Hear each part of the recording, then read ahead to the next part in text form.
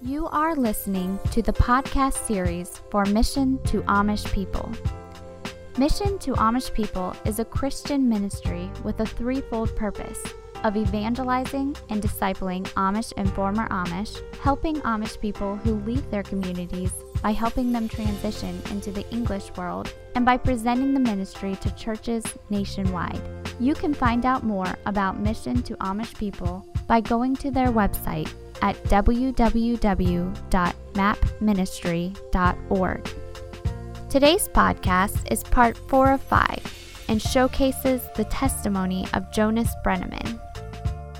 And I became a member of Gupton's Grove Baptist Church. And while I was going there, Robin and Billy Kreider, their parents go there. Well, Bill's passed on now, but they would go there, and it was during that time that the Kreiders were driving to Nicaragua, and they'd come to church and they say, "We haven't heard from them.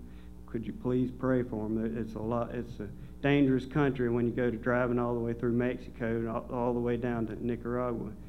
And we'd pray for them. They'd go home and they'd have a message on their phone from them. And then I'd always ask Bill, I said, "Well, how are they doing?"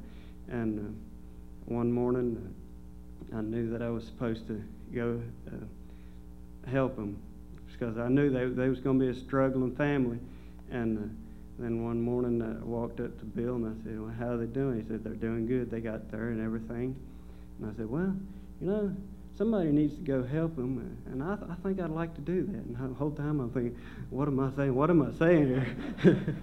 I don't like to go on foreign soil. I don't like to go, but I knew I had to go, so I had to ask again, what country they was in, what city they was in, and I had to go home, and I had to go find Nicaragua because I didn't know where it was, and looked up the language and everything. And this was, I went first time in July of last year, and stayed there for a week with them. It was just an amazing week. I just learned so much, and learned to appreciate life that we have here a lot more, because of the things I've seen. It's really bad. And it's kind of like the Amish. They don't have that much, so they don't miss that much. They struggle, but they still, it's a lot harder for us to go down there. While I stayed there for a week, and it was amazing to me, and I loved it. And while I was down there, I felt sure that I was supposed to go back in January. And so right then I started making plans to go back in January. And January came, and the Kreiders was up here.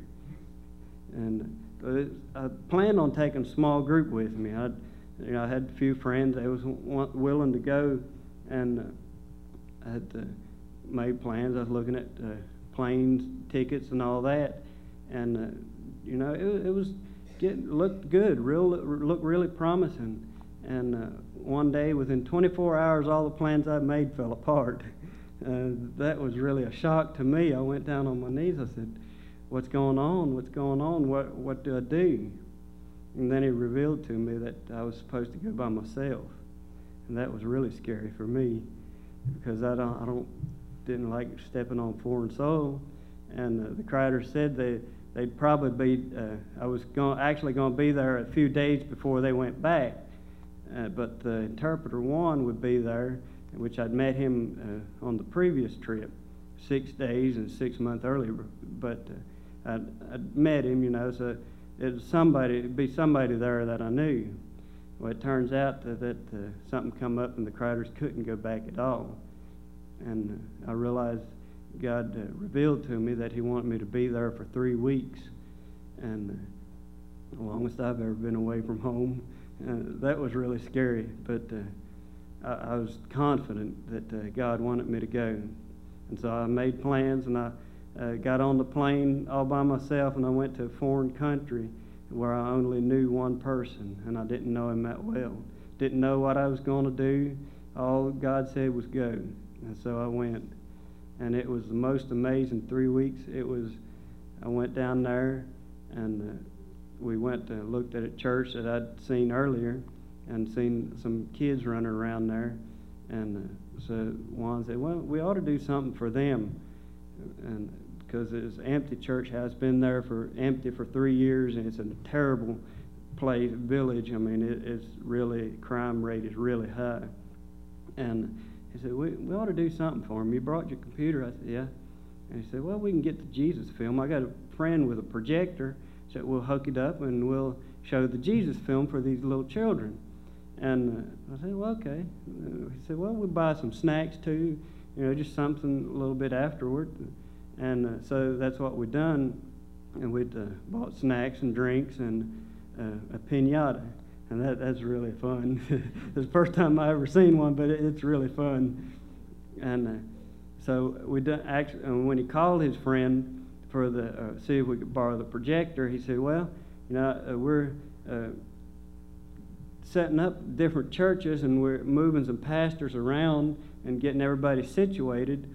And said that it would really help these pastors out if you could come to these different churches and draw children in.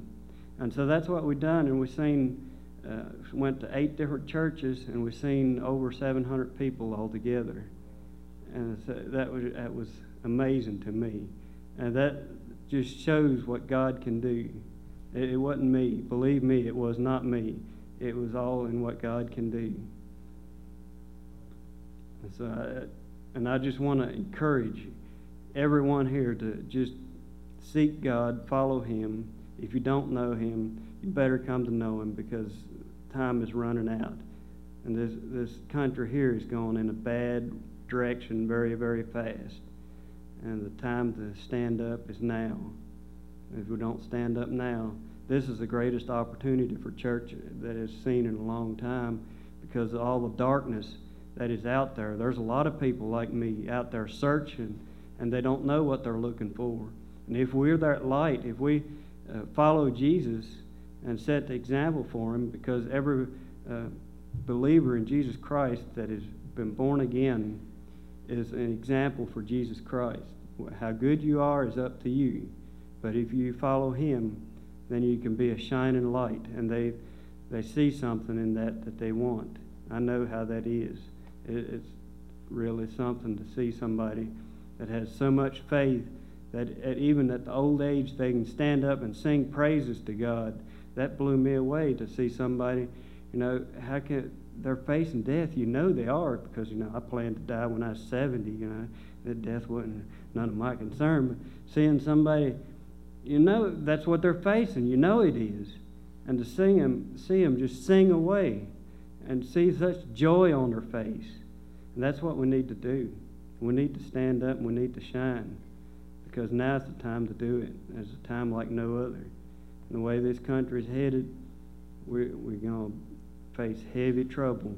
We're going to face a lot of trials if we don't, and we have the choice. We can stand up, or we can tuck our tails and run. I don't want to tuck my tail and run. I've made that decision. I got to stand no matter what. But time is running out. We look at time and we think, well, everything just keeps on going. It looks like it goes on forever, year after year, just everything's the same. But it's not. God looks at time different than we do. When I first read that, one day is like 1,000 years, and 1,000 years is like one day, I got to thinking about that a little bit.